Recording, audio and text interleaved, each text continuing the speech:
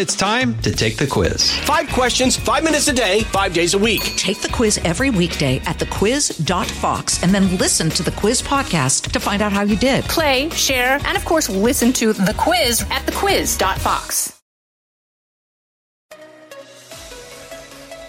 Now, from the most powerful city in the world, a new generation of conservative talk. Fair, fresh, fun. It's the Guy Benson Show with Guy Benson.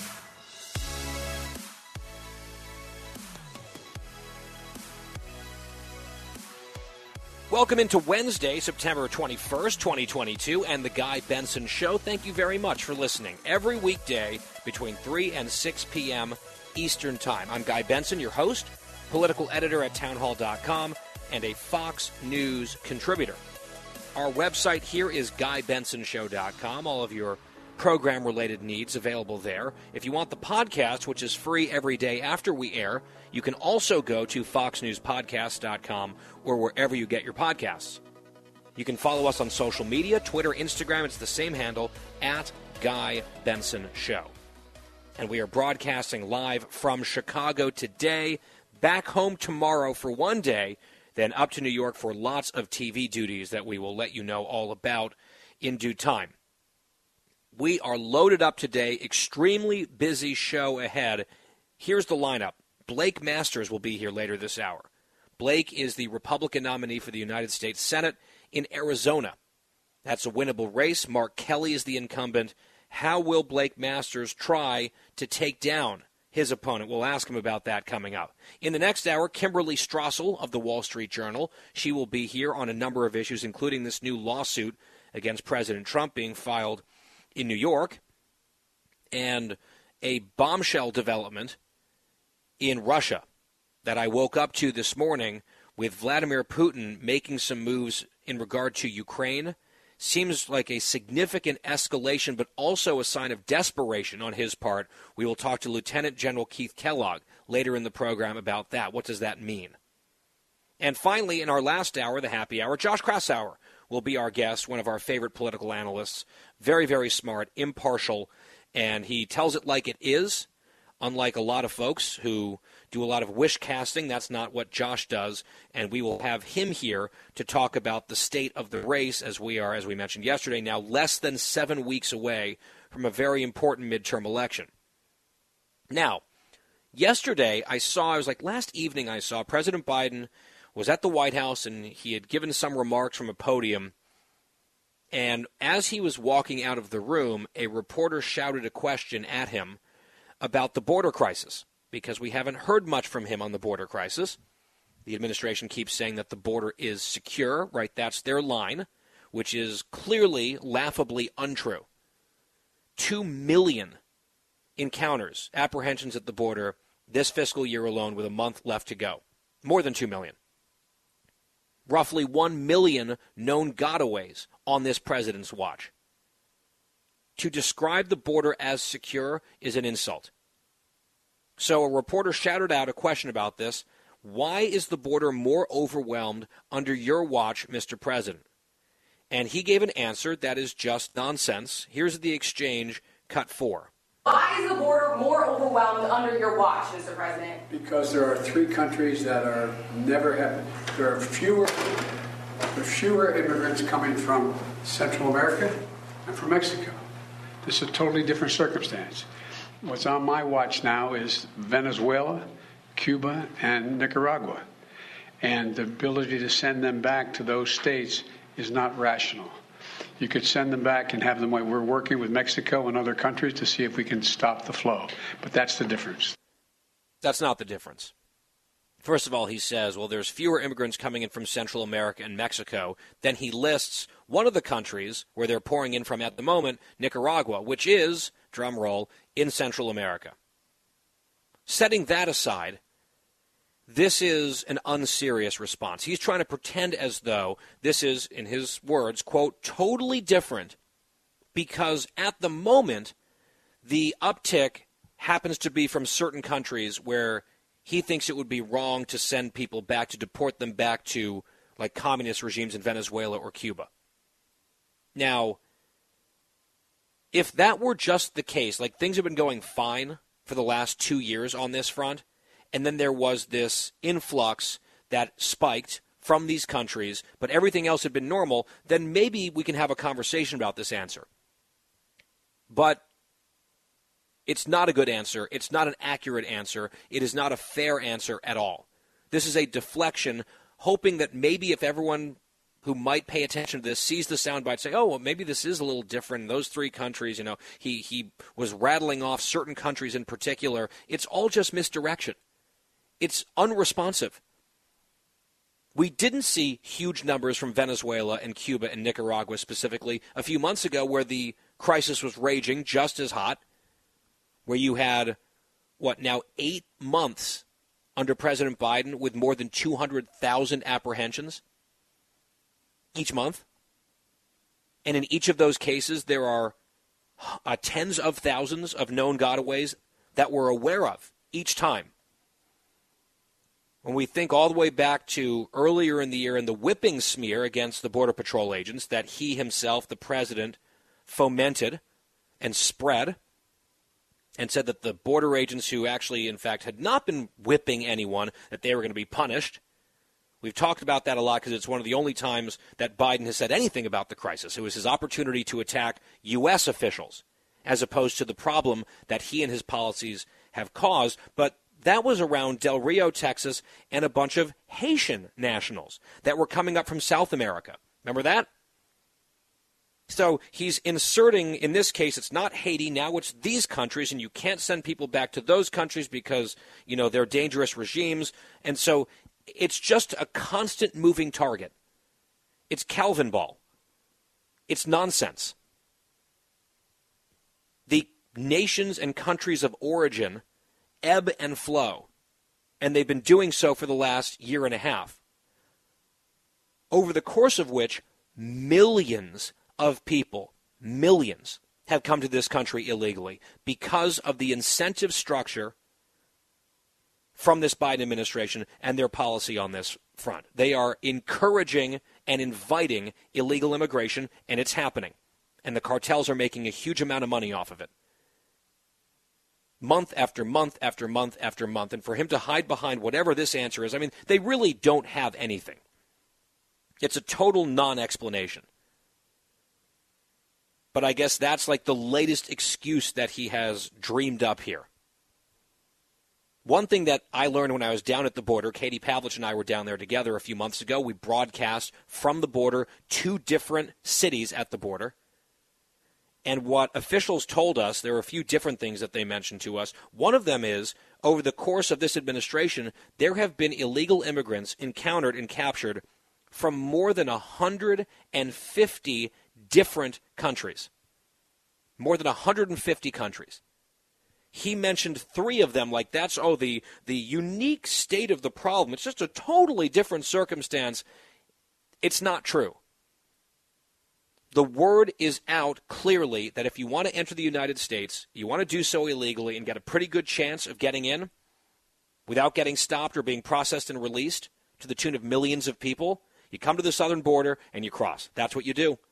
And that's what they have done by the millions under this president. And as we mentioned in our interview yesterday with Chad Wolf, the former acting DHS secretary, in August alone, there were 12 people on the FBI's terrorist watch list that were caught at the border just last month. 12. And those are the people that we know of that were caught. Who isn't getting caught by overwhelmed officials that are just overrun by this onslaught? Day after day, thousands of people every single day. People are getting away. It would stand to reason that more of the people getting away want to elude or evade capture. They could be disproportionately more dangerous, national security or public safety risks. Criminals, felons, potential terrorists. We know of 12 that were stopped at the border just in August, bringing the total this year up to 78, blowing away the last 5 years combined. The number was you take the last 5 years combined on this metric and you triple it, and that's what's happened so far this year that we know of. And I saw one Republican strategist make a point that was accurate and also sort of darkly humorous. Logan Dobson commenting that number, the 12 terror watch list people caught crossing the border in August alone, he said most of the media won't cover that detail unless those 12 potential terrorists are sent to Nantucket. And then we'll get a big firestorm, and the bad guy, of course, will be anyone who sent the potential terrorists to Nantucket. I chuckled and then just shook my head because it's true. So Biden's out there just making things up. This answer is garbage. It doesn't make any sense. It does not apply to the problem. There is no accountability. There is no ownership of this problem whatsoever. Someone asked him about Governor DeSantis down in Florida reportedly sending a plane of migrants up to his state of Delaware, Biden's state of Delaware, and Biden's comeback to that was, DeSantis should visit Delaware. We have beautiful beaches there. Yeah, we know. You're there all the time, Mr. President, just constant vacations for him at the Delaware seashore. We know that you love the beaches in Delaware, which is where it seems like he spends most of his time these days. Karine Jean-Pierre, the White House spokeswoman, she was arguing that by doing what they've done, busing or flying, and I'm talking about the Republican governors here, by busing and flying illegal immigrants to these jurisdictions, the sanctuary jurisdictions, supposedly proud of what they do, she said that they are literally, the Republicans are literally putting lives at risk. Yes, because nothing is so terrifying as the prospect of the mean streets of Martha's Vineyard. Literally putting their lives at risk. You never get that kind of condemnation of the machine that is driving illegal immigration, run by the cartels. Talk about putting people's lives at risk. When you incentivize illegal immigration, you are actually, literally putting lives at risk, unlike what Greg Abbott or Ron DeSantis have done here. Hundreds of migrants have died this year. Hundreds have died at the border. Right? Just running out of food and water in the desert, drowning in the river. The 50-plus migrants cooked to death in the back of that tractor trailer, a nightmare a few weeks ago. Those numbers add up to hundreds. And then you've got the other human toll, like sexual abuse, that is so often associated, especially for women, on human trafficking. They don't say anything about that kind of thing. No, the people putting lives at risk, supposedly, are Greg Abbott busing migrants to Washington, D.C., although D.C. and Chicago and New York actually do have crime problems, so that's another issue. And then Ron DeSantis putting some migrants on an airplane, having them sign releases and go up there to Martha's Vineyard, where they had a slumber party for basically a day and a half and then were deported off of the island. I see that some left-wing activist lawyers have gotten a few of these migrants, of those specific migrants, to file a lawsuit against DeSantis. They're claiming, they didn't really understand, and some of the documents weren't translated in a way that they understood where they were going. I thought we weren't supposed to be using these people as pawns to make political statements. Isn't that exactly what these left-wing lawyers are now doing with this nonsense, frivolous lawsuit? Imagine being an illegal immigrant. Think about this. You're an illegal immigrant coming to this country illegally in violation of our laws. You do it knowingly because you want to be in the United States. Then you sign a piece of paper. An American official sends you to one of the nicest places in the country. And you decide that your second major act after sneaking into the country illegally, so you've broken the law once already, and your second major decision is, I'm going to sue an American leader because he sent me to Martha's Vineyard. Zero sympathy for those people. None. They should be deported. And by the way, Biden's saying, well, you shouldn't deport them back to Venezuela or to Cuba. These are communist regimes. That's sort of the subtext, and his administration's making that point as well. You don't have to send them back to those countries. We could actually do the Remain in Mexico policy, where they stay in Mexico while their asylum claims are adjudicated. That's what Trump put in. It worked. Biden got rid of it and is barely using it at all. He was forced to by the courts to not completely throw it out, but they have slowed that to a trickle. They have effectively gotten rid of it. So this drama continues to play out. Governor DeSantis is, as usual, not just taking any of the criticism lying down. He is aggressively pushing back, and we've got some sound on that, and we will play that sound for you after this break. I've got a break because I'm running late. We'll take it. It's short. Stay with us. It's The Guy Benson Show. The Guy Benson Show. More next. The Fox News Rundown, a contrast of perspectives you won't hear anywhere else. Your daily dose of news twice a day, featuring insight from top newsmakers, reporters, and Fox News contributors. Listen and subscribe now by going to foxnewspodcasts.com. I'm Guy Benson. We're back. So Governor DeSantis, right in the middle of this, I think he's very pleased to be in the thick of this and fighting on this front, was asked by a reporter about critiques from Democrats that this is human trafficking that he's engaged in. And here's the response from DeSantis, cut 11.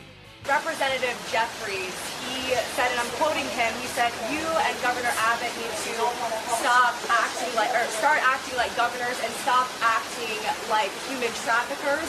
First, what is your response to that? And second, is there a second migrant flight going from Texas to Delaware right now? So when Biden is flying these people all over the fruited plain in the middle of the night, I didn't hear a peep out of those people, okay? I didn't hear a peep. I haven't heard a peep about all the people that have been told by Biden you can just come in, and they're being abused by the cartels, they're drowning in the Rio Grande. You had 50 that died in some shed in Texas. I heard no outrage about any of that. I haven't heard outrage about all the fentanyl that's come across the border that's killing Americans in record numbers. And DeSantis was not done, cut 13. But what happened was they were provided an ability to be in the most posh sanctuary jurisdiction maybe in the world. And obviously it's sad that Martha's Vineyard people deported them the next day. They could have absorbed this. They chose not to. But what it shows is if 50 was a burden on one of the richest places in our country, what about all these other communities that have been overrun with hundreds or thousands? It shows you when now these policies are on the front burner. People need to be talking about. Biden can't defend his policies of open borders. It's doing huge damage to our country. It's costing a lot of money. It's costing lives with the drugs that are pouring across. And so the question is why are you supporting Biden's policies? Why don't you step up and tell him you're failing and let's do it differently? Because you know what? He inherited a border that wasn't like this. He has created the crisis. But now at least we know nobody can deny that there's a crisis. Everybody now knows, and it was only because you had to have the elite who want to have the cost on everybody else, and they don't want to have to shoulder that. That's the only reason now people are talking about this. Yep, hard to argue with any of that. And you have all this umbrage, fake outrage. Oh, human trafficking, how dare they? They're putting lives at risk. It's cruel, it's inhumane. And DeSantis is saying exactly what we've been saying here. Not a word from these people for the last year and a half, with millions pouring across the border. And if it's just the people of Texas and those taxpayers and those communities dealing with it in Arizona, well, that's fine. You bring them anywhere near us, oh, well, now it's a real problem. And it's the Republicans' fault. Good stuff there from DeSantis. Blake Masters of Arizona coming up next. Out of the gates and ready to go. Hey, it's Hutton and Withrow. Hot Mike is here on the Outkick Network. We've got your afternoon covered with the latest sports discussion, and it's available wherever you find your audio. Daily analysis and news. He is hot. I am Mike. Actually, my name is Chad. His name is Jonathan, but you get the picture. We're going to bring it every single day. Whatever you want to call us, we'll respond to. We just want you to respond to what we're dishing out every day. And while you're here, we hope you subscribe to the podcast, like, subscribe, and share. You're listening to a new generation of talk. Guy Benson. Welcome back. Glad you're here. It's the Guy Benson Show. GuyBensonShow.com is our website. Podcast is always free after the program every day on demand. Joining us now is Blake Masters, Republican nominee for the U.S. Senate out in Arizona. And Blake, it's good to have you here. Great to be with you guys. Thank you. So this is the first time you've been on the program. So for our audience, and we're all over the country, we have listeners in your state but elsewhere as well, What's your background? What do people need to know about Blake Masters as you are entering this home stretch of a very important election cycle? Well, I grew up in Arizona. I met my wife in middle school in Tucson, where we live now. But I went out to Stanford Law School. I made my career as a technology investor, investing in startup technology companies, investing in innovation. I got a chance to move back to Arizona a couple years ago, and the state had changed. It got a lot more blue. I think it's still a swing state, of course. It still leans Republican, but the Democrats really did make inroads, and I think it's ruining the state. I think Joe Biden, Mark Kelly, my opponent, I think their open borders, high inflation agenda is ruining my state. And I got sick of it. You know, I have 3 young boys. They're 8, 6, and 2 years old.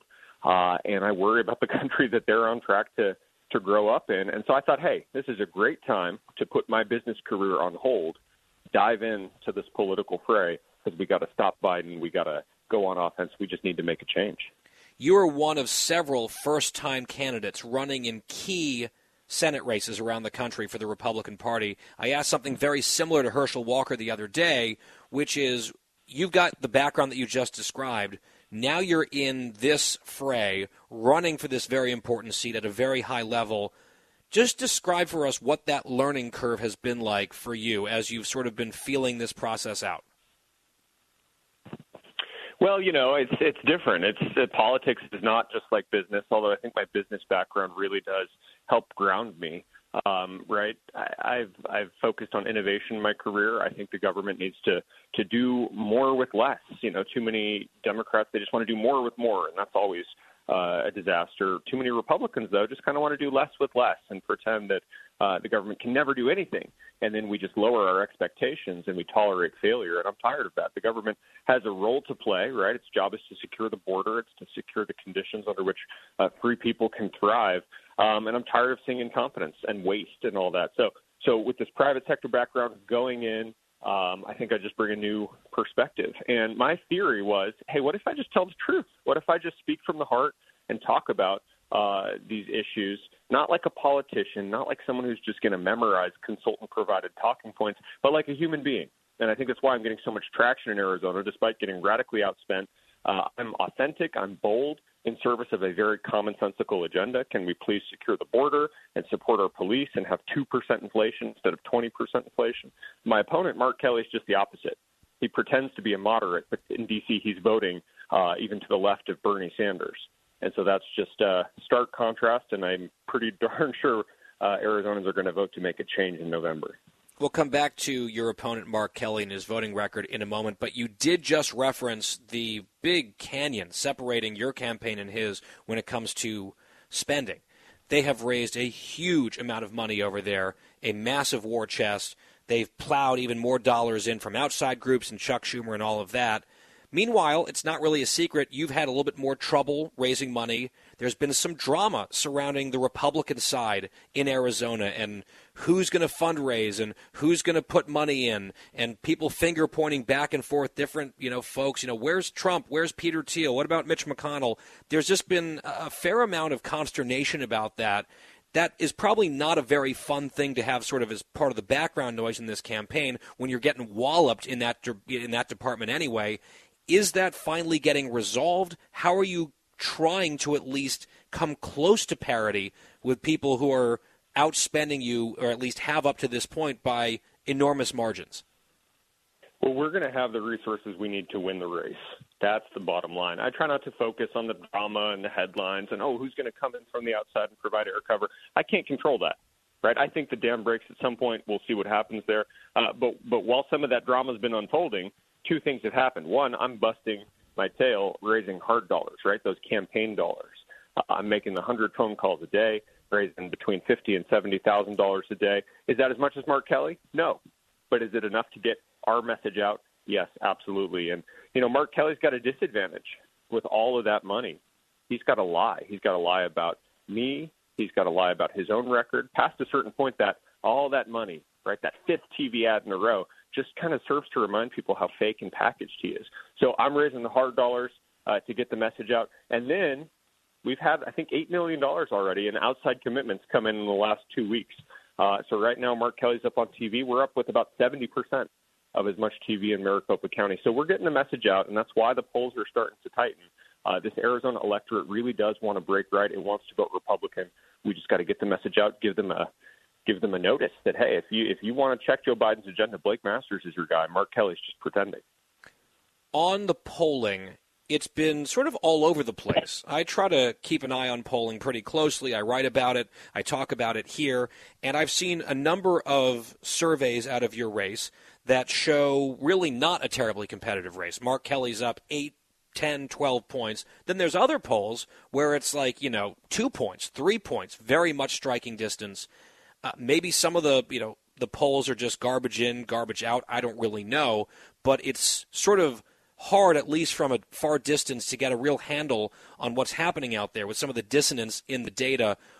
What can you tell us? What you're seeing, your campaign, your internal numbers, your people on the ground at this point? I think I'm down between 1 and 4 points right now. Anything that shows me down more than that, I'm pretty sure that's someone putting their thumb on the scale. You can get a poll to say anything you want, of course. Just tweak a few variables, and there's your answer. But this is a close race, and, I think a lot of pollsters, even if they mean well, actually, they don't know how to poll this electorate. I can't tell you how fired up grassroots Republicans are in Arizona. They just see the country disappearing right before their eyes. They see this wide-open border. They see the weaponization of federal law enforcement against political enemies, right, the FBI raid of Mar-a-Lago. And so a lot of these people won't honestly answer a pollster's call. They're not going to spend a half hour on the phone and confess that they support Trump or that they're pretty conservative. Not when the President of the United States is on TV, Joe Biden calling people fascists, enemies to democracy, if they just want a check on illegal immigration. And so I don't think that pollsters terribly understand how to model this red wave, this grassroots enthusiasm that we're going to see, especially in Arizona. So polls tell you something, but half the time they're just trying to shape the narrative and discourage us, and we can't take the bait. We played a soundbite a few days ago on this show. I know you've definitely seen it. Local news interview, Senator Kelly. He was asked about Joe Biden's job performance as President of the United States, and he hemmed and hawed and erred and ummed and stuttered for a while and then finally said it wasn't his job to render a verdict on that.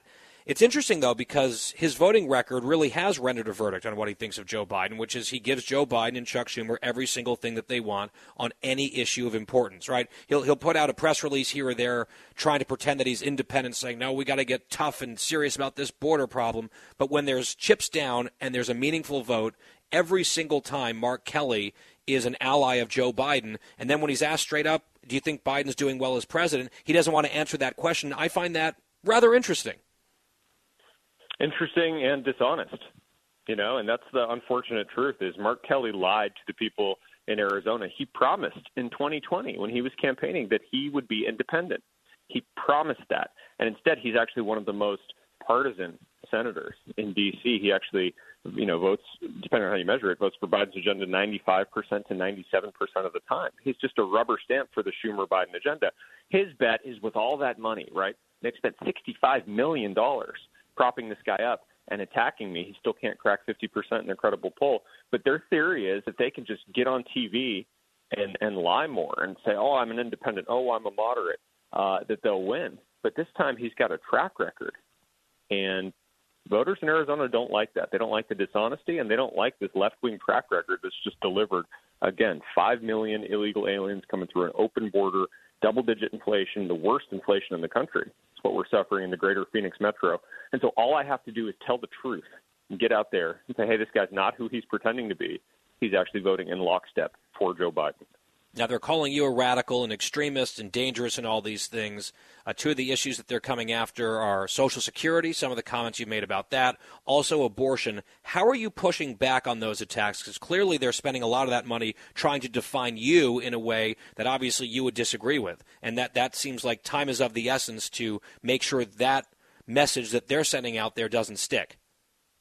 Of course, they're trying to distract people. They want to talk about abortion and Social Security because they don't want to talk about their failed record at the southern border, their failed management of the economy that's leaving families hungry and bankrupt in many cases, right? But I just tell the truth. I always called for the repeal of Roe versus Wade. Send that issue back to the states. Arizona's decided 15 weeks with all the common exceptions. And, I support that law. I'm not going to mess with that at the federal level. I think we need to backstop. I think we need to ban partial birth abortions, ban abortions in the third trimester, the inception for the health of the mother. And that's where most Arizonans are at, right? Mark Kelly, he has to lie about my views here because his own views are so radical. He believes in no limits at all. He voted for abortion on demand up until the moment of birth, which is something 80 or 90% of Americans and Arizonans find just completely unconscionable. So they take things out of context. They lie. On Social Security, I'm the one who's always said we're never going to pull the rug out from our seniors. We can never cut Social Security. Now we have to look for ways to shore up the program long term. I don't think my kids right now are on track to receive Social Security, right? We should let young people invest unlimited amounts of money, however much they can save in this Joe Biden economy. Funnel that money into a Roth IRA and let them build wealth tax-free. Then maybe we can make some millionaires and they won't have to have Social Security when they're 65. But if the markets don't work, I've always been clear, Social Security needs to be there as a backstop. I believe in the program. And actually the greatest threat to retirement today is the inflation that Joe Biden and Mark Kelly have caused. That's what's really hurting seniors today. Eating away at their savings on, fixed income people. It's brutal for them. And I know that's an issue that you hear about time and again out there on the campaign trail. You've also been hitting on the border and also crime, right? These are not necessarily unrelated. And there's some overlap there. But on the issue of immigration, I do want to ask you, one of the big national controversies in the last few days has been the Greg Abbott, Ron DeSantis, Doug Ducey plan, which is sending some of these illegal immigrants, just a small number of them, off to self-described sanctuary jurisdictions, cities, states, one particular island, a very nice one in Massachusetts. And you've seen people on the left screaming about this. They are absolutely furious. They say this is really inhumane and cruel and all of that. What do you think about what your Governor Ducey, has done, cooperating with these other Republicans to basically export a fraction of the crisis to the cities and jurisdictions run by people who support the crisis? Well, I think those cities and jurisdictions and those people asked for it, right? The real crisis is just the open border. People want to say, oh, Ron DeSantis is a human trafficker because he sent these folks to Martha's Vineyard. Well, Biden has enabled the Mexican drug cartel to traffic more than 4 million human beings in the last 18 months. Those people, and I've seen them, I've seen them, they walk up to the border wall, they throw their national identification cards on the ground, they walk over into United States territory, they get processed by Border Patrol, they get on buses funded by taxpayers. NGOs ship them to Sky Harbor in Phoenix, the airport, and then they fly and they disappear to all these cities in the interior. That's been happening for almost 2 years under Joe Biden's watch. But all of a sudden, the left wants to get mad that 50 of them were directed to Martha's Vineyard, right? And they call it a huge humanitarian crisis. Now they recognize, and I think they mobilized the National Guard to get those people off that island within 24 hours. They couldn't even tolerate 48 hours. And so I think it's is it a stunt? Yes, it's a stunt. But it brought national attention to this border crisis that the media, the left-wing media, ordinarily doesn't want to cover because they just want to cover for Joe Biden and Mark Kelly. So I say, great. Now people are talking about it. And 50 a day in Martha's Vineyard, man, this is what we've lived with for 2 years. Every hour there's 50 that come over into the Yuma sector in Arizona. So it's nice that people are finally talking about this crisis. Blake Masters, Republican nominee for Senate, out in Arizona, and he just said a few moments ago that based on his understanding of the race and his read on it, he's down 1 to 4 points right now. It's getting to be that crucial stretch down toward November. And Blake, maybe we can get you back here sometime in October, and maybe when we speak next, things will have tightened even more. It's a race that we're watching extremely closely. Good luck. Thank you, Guy. Great to be with you. Blake Masters on The Guy Benson Show, and we'll be right back after this break. Fresh conservative talk. Guy Benson Show.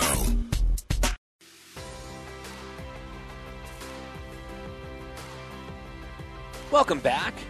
I'm Guy Benson in Chicago today. It's The Guy Benson Show. So Dr. Oz in Pennsylvania, another big race in the U.S. Senate. In fact, we'll be talking about the Senate map and the overall landscape with Josh Kraushaar coming up later in the show in our final hour. I saw on his Twitter feed, Josh highlighted a brand new ad from Dr. Oz and his campaign with Fetterman ducking debates and agreeing to maybe do one, but after early voting has already been underway for a long time, right before the election, with all these stipulations, Oz is out with what I think is a very good ad, highlighting a number of the big vulnerabilities with Fetterman, all in one quick 30-second spot. Let's listen to it. This is Cut 35. Why is Radical John Fetterman dodging debates? Because he can't defend freeing convicted murderers even over Josh Shapiro's objection. And phony Fetterman backed massive middle-class tax hikes, but didn't pay his own taxes 67 times. Why were the taxes not paid when they should have been paid? It just fell through the cracks. What a fraud. Fetterman dodges debates and taxes, but demands that you pay more. I'll cut your taxes, and I won't take a penny of them either. And that's Dr. Oz at the end. What a fraud. Fetterman dodges debates and taxes. That's a good line. And they're really hammering Fetterman on the issue of crime. He has some very extreme views on, like, releasing murderers from prison, releasing like a third of the prison population. So there's a lot of material to work with there. There's a new column out today written by George Will, who is a famous conservative, of course. He's been very critical of President Trump, but boy, does he take the sledgehammer to John Fetterman in this column about the race. He writes, the Philadelphia Inquirer reports that, quote, for a long stretch, lasting well into his 40s, Fetterman's main source of income came from his parents, including $54,000 in 2015 alone. As mayor from his mid-30s until he was 49, he earned $150 a month. In 2013, he paid his sister $1 for a loft she'd purchased for $70,000. He was mayor of Braddock, population 1,700, near Pittsburgh, from 2006 to 2019. The town's decay, the population declined, one-third of the remaining residents are in poverty, resisted whatever ameliorative talents Fetterman acquired with his degree from Harvard's Kennedy School. He's basically just calling him not just a phony populist who's like on the dole from his parents into his 40s, but someone who's just kind of a deadbeat. Will writes, 6 feet, 8 inches, tattooed arms, shaved head, a goatee. His signature costume is a hoodie and shorts, even in winter. Perhaps even at parent-teacher meetings at his children's private school. His synthetic authenticity signals proletarian envy, a Bernie Sanders acolyte embarrassed by having uncalloused hands. Whereas Dr. Oz is a world-renowned doctor and surgeon. Interesting choice in Pennsylvania. We'll take a break. Another hour coming up. Guy Benson Show. Live from the most powerful city in the world, unconventional talk from a fresh, unconventional conservative. Guy Benson Show.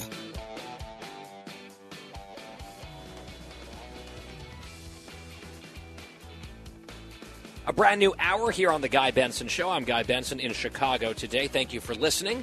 GuyBensonShow.com, our website. Podcast is free on demand every day. And as we begin our middle of 3 hours, a Fox News alert with the Dow closing way down. Sell-off on Wall Street today. 522 points in the red at the close, ending the day at 30,183 as the Fed announced rate hikes because they are dealing with bad inflation. The numbers were awful last week. These are the consequences, and the market's obviously reacting the way that they are. And it didn't have to be this bad, but decisions were made and policies were enacted, and politicians told stories and fairy tales and lies about what the impact would be, and now we're actually feeling that impact, and we've been feeling it for a while. Joining us now is Kimberly Strassel, Potomac Watch columnist for the Wall Street Journal editorial page, also a Fox News contributor. Her latest book is Resistance at All Costs. And Kim, it's great to have you back. It is great to be here, Guy. I want to start with a soundbite. I saw this earlier. It's the White House spokeswoman, Karine Jean-Pierre, was trying to sort of play a little bit of cleanup after President Biden said on 60 Minutes he hadn't done a TV interview since February. Then he finally did one. And he said pretty prominently and famously at this point that the pandemic is over. And you've gotten a lot of Democrats, including folks at the White House, sort of walking that back, Democrats on Capitol Hill saying, no, the pandemic is not over. We have to spend more emergency money to do all these things. The White House is trying to at least clarify that Biden wasn't saying the problem is over. And Jean-Pierre had a very interesting way of, I guess, downplaying what the president said and the context in which he said it. Let's listen to cut 27.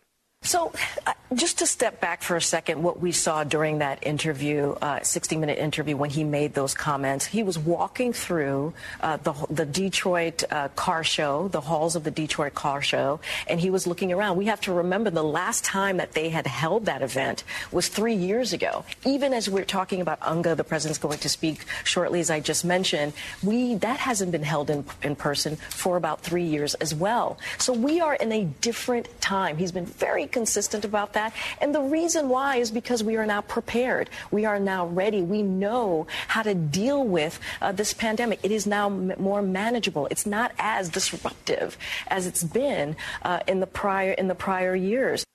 So it sounds a little bit, Kim, like they're saying, well, yeah, the pandemic is over, but maybe it's not over, but it's just different and it's better. And a lot of people are wondering, was Jean-Pierre suggesting that when Biden said the words, the pandemic is over, was he distracted by the cars at the car show? It's just seeming like they can't quite land on an answer about what the president actually believes and what policies would flow from it. Well, first of all, Guy, can you believe that this is where we are? Essentially, the White House is constantly trying to clean up behind everything that Joe Biden says. But here's my suspicion as to why they are being very fuzzy here, and they're being very careful and trying to walk back his words a little bit. And it all comes down to money. If there is still an emergency, there is all kinds of ways that Democrats can continue shoveling money out the door to people in ways that they want to. So, for instance, we have legislation saying that as long as there is an emergency, states can't kick people off of Medicaid rolls. There's been a dramatic increase in the number of people on them since the COVID pandemic began, and they can't get rid of them. Food stamps, work requirements, those are all waived so long as there is a pandemic and an emergency going on. This is the excuse they've used to push forward forbearance on student loans. And, of course, they're asking for billions more from Congress right now in additional COVID money. So they have to claim that there's still an emergency. So the president was speaking truth in that interview, but it's going to create a bunch of policy headaches for them, and that's why they're now creeping back. Yeah, I think there's definitely something to that. I want to ask you a question just about politics and the elections coming up. Talking a lot about it in the first hour. We had a candidate on here. We've got more analysis coming up in the next hour. Specifically, I know that you spend a lot of time in Alaska. You've got a house up there. What is your take and read on the ranked choice voting experiment in Alaska? Because I know a lot of Republicans say, well, hold up. Here is a congressional special election where 60% of the votes went to Republicans, but the Democrat won because of this system, and it took a while to hammer out exactly who won and days to actually announce it. What are your thoughts on that voting process? And then how are you looking at the Senate race and the at-large House race in Alaska coming up in November? Yeah, first of all, let me tell you from experience, ranked choice voting is a mess. And if it ever threatens to come to your state, just say no. Part of the problem here, too, was that this initiative in Alaska that passed also created a jungle primary system in the beginning. When Don Young passed away and they held that initial special election, we had something like 47 candidates on the ballot. So there was really no way to get down to people's actual policy positions. Then you come up to the general election for that special election. Yes, in the first round, only 40% of the state voted for Mary Peltola, the Democrat. And that makes sense. This is a state that went, 10 points for Donald Trump in the last election. And yet somehow, because of the way this works, because the candidate with the fewest ballots after the first round gets eliminated, and because a lot of Alaskans, especially Republican voters in protest, chose not to choose a second choice, because it was a protest. In the end, you had these juked results that ended up with the first Democrat representing a House seat in Alaska for decades and decades. And you now have the Republican Party in Alaska doing a whole bunch of education efforts just to try to explain how all this works. And voting should just simply not be that complicated. So as we're going forward, we're obviously that special election was just to fill the end of the term of Don Young. And now we're going to have a general election to see who fills the next 2 years. We will see what happens and if the Republican Party actually manages to explain to its voters how this works. This is also very interesting in terms of the Senate race. Lisa Murkowski obviously benefited profoundly from this jungle primary system. If she'd had to face her primary opponent, Republican primary opponent, Kelly Tshibaka, in a straight-up primary, she undoubtedly would have lost. Instead, because of this jungle system, she moved ahead to the next round.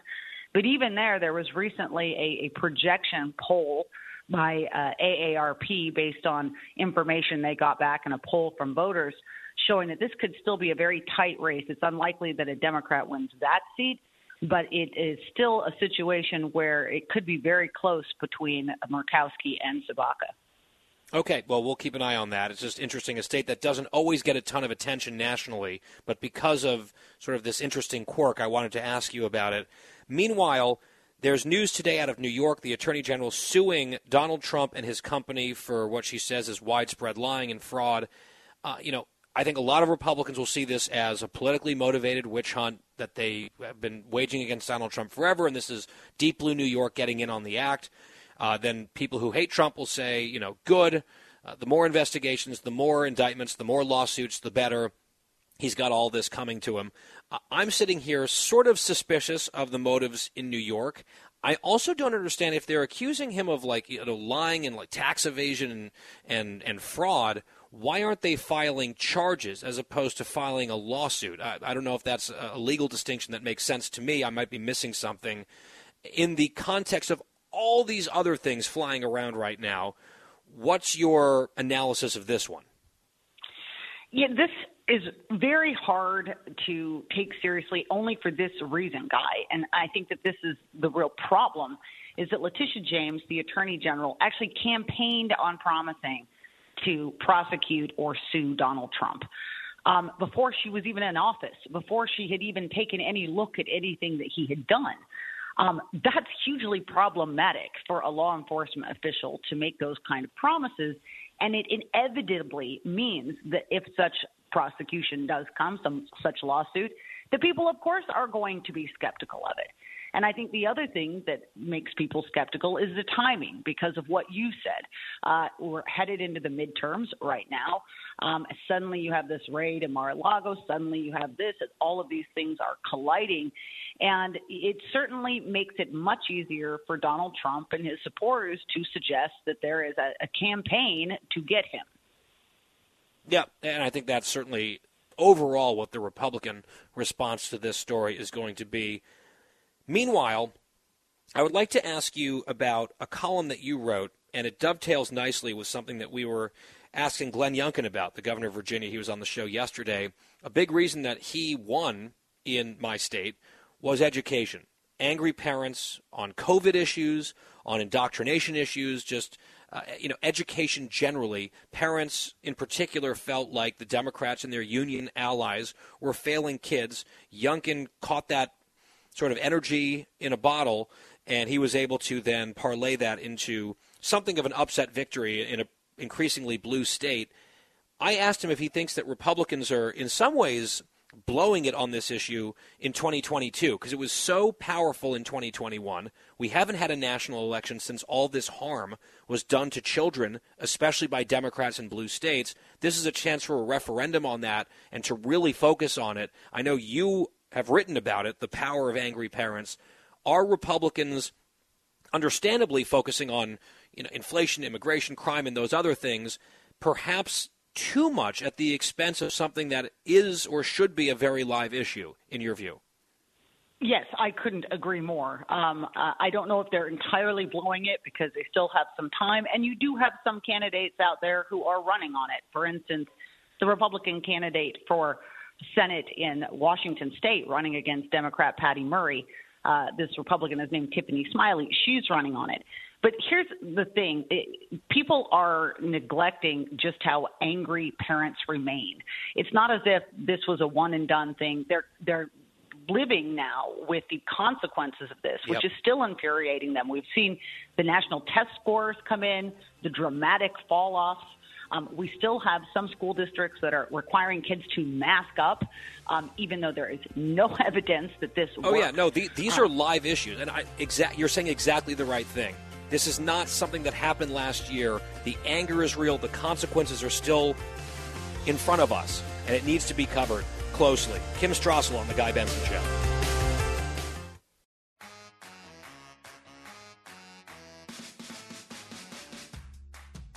I'm Guy Benson. We're back. A little bit of a flare-up yesterday on The View. We could just do segments every day about the insanity and inanity on The View. But this one was interesting because of the response that it provoked from one of our friends here on the show, Nikki Haley, former U.S. ambassador to the UN, former governor of South Carolina. So one of the co-hosts, Alyssa Farah, was talking about Republicans that she likes. She mentioned Nikki Haley. And then Sunny Hostin, who's one of the liberal hosts, jumped in and was sort of suggesting that Nikki Haley has run away from her ethnicity because she uses a fake name or something like that. That was the attack. Listen to Cut 37. Nikki Haley was an incredibly effective governor of South Carolina. There's some of us that can be chameleons and decide not to embrace our ethnicity so that we can pass. Sunny, I don't think that's fair. You go by a different name. Yeah, I didn't want to be the one to say it. But most Americans can't pronounce Asuncion because of the undereducation. Aha.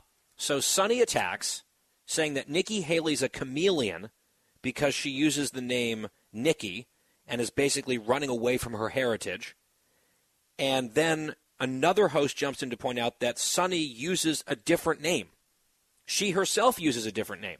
She said, well, that's because of the undereducation of Americans who can't pronounce Asuncion, I think is the name that she has chosen to not use in her life for her own reasons.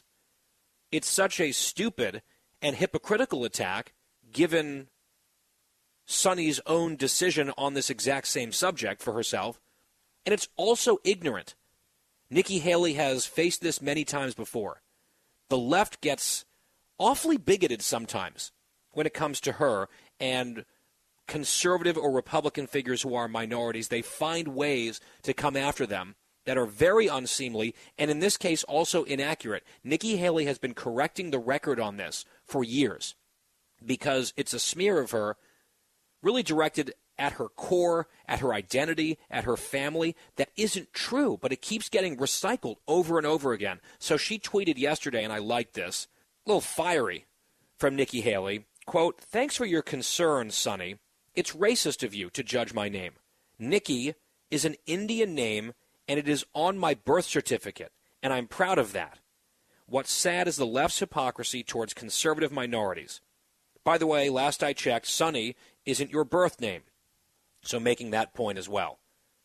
Haley was on Fox News earlier today addressing the topic. Cut 36. You look at what Sunny Hostin does, and, you know, the idea that, no, Sunny is not her name. Nikki is my name. It is on my birth certificate. It is an Indian name, and I embrace my Indian heritage. I have written 2 books that describe the struggles that my family had, what it was like growing up. But the idea that they can do this, you're not going to see her fired from that show. We're not even going to see an apology from that show because they let liberals say that about conservative Republican minorities all the time. But yet nothing is done. Had this been said about a Democrat, all hell would have broken loose.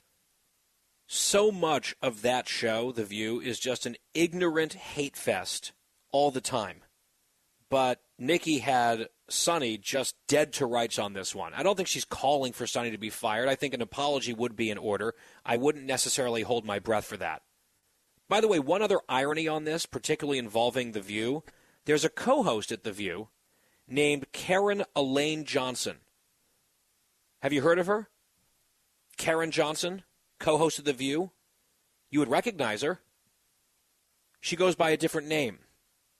I regret to inform you that Whoopi Goldberg was not given either of those names at birth. That's a name that she adopted for her own reasons, but her name is Karen Elaine Johnson.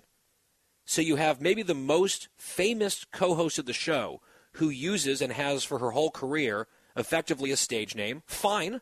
She's known as Whoopi. That's how the American people know her. It's not her birth name. Is she running away from something? Is she running away from her ethnicity or her race or her family or anything like that? Would Sunny Hostin, also not her real name, ever level that allegation against Whoopi or someone like Whoopi? Or would she look in the mirror and make the same finger-pointing claim? Of course not. They don't even think about these things before they say them. It's just fair game. Open season to say whatever you want about people that you disagree with, no matter how nasty and inaccurate it gets. And I think Sunny really stepped in it here, and Nikki Haley was not going to let her off the hook, with Nikki actually being her name, an Indian name, on the birth certificate. It's a clean win for Nikki Haley. I think she played it well. Although sometimes winning a clean victory over the ladies on that show is not the hardest thing to do, right? Just to be fair. The Guy Benson Show continues. When we come back, very significant developments out of Russia and Ukraine. A shocking announcement earlier that has a lot of people concerned about the next steps in that conflict. We will have General Keith Kellogg here to break it down straight ahead.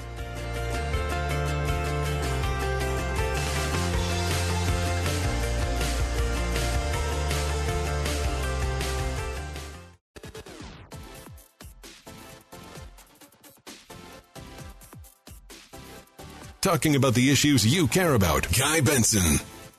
Halfway through today's show and through the week here on The Guy Benson Show. Thank you very much for listening. Broadcasting from Chicago today. Glad you are here. GuyBensonShow.com as always. That's our website. Podcast free of charge when the show is over in about an hour and a half and change. With us now is Lieutenant General Keith Kellogg, retired, Fox News contributor, former National Security Advisor to Vice President Pence, and former Chief of Staff of the National Security Council in the Trump administration. His book is War by Other Means, and he joins us from our D.C. studio. General, great to have you back. Guy, thanks for having me back. Appreciate it. Delighted to have you. I want to start with just a few sound bites. This was Vladimir Putin making an announcement that I woke up to this morning that has everyone in the military world talking, a significant escalation in Ukraine. Cut one. I think it is necessary to support the proposal of the Ministry of Defense and the General Staff to conduct a partial mobilization in Russia. I repeat, we are only talking about a partial mobilization. All right, there's a few other things that he said that we'll get to, but let's just start with this. What precisely are the Russians doing, and what explains the timing of what seems like a pretty dramatic decision here? Yeah, Guy, well, look, what he's really doing, he's admitting the fact that he's had some enormous problems fighting in Ukraine, and he needs manpower.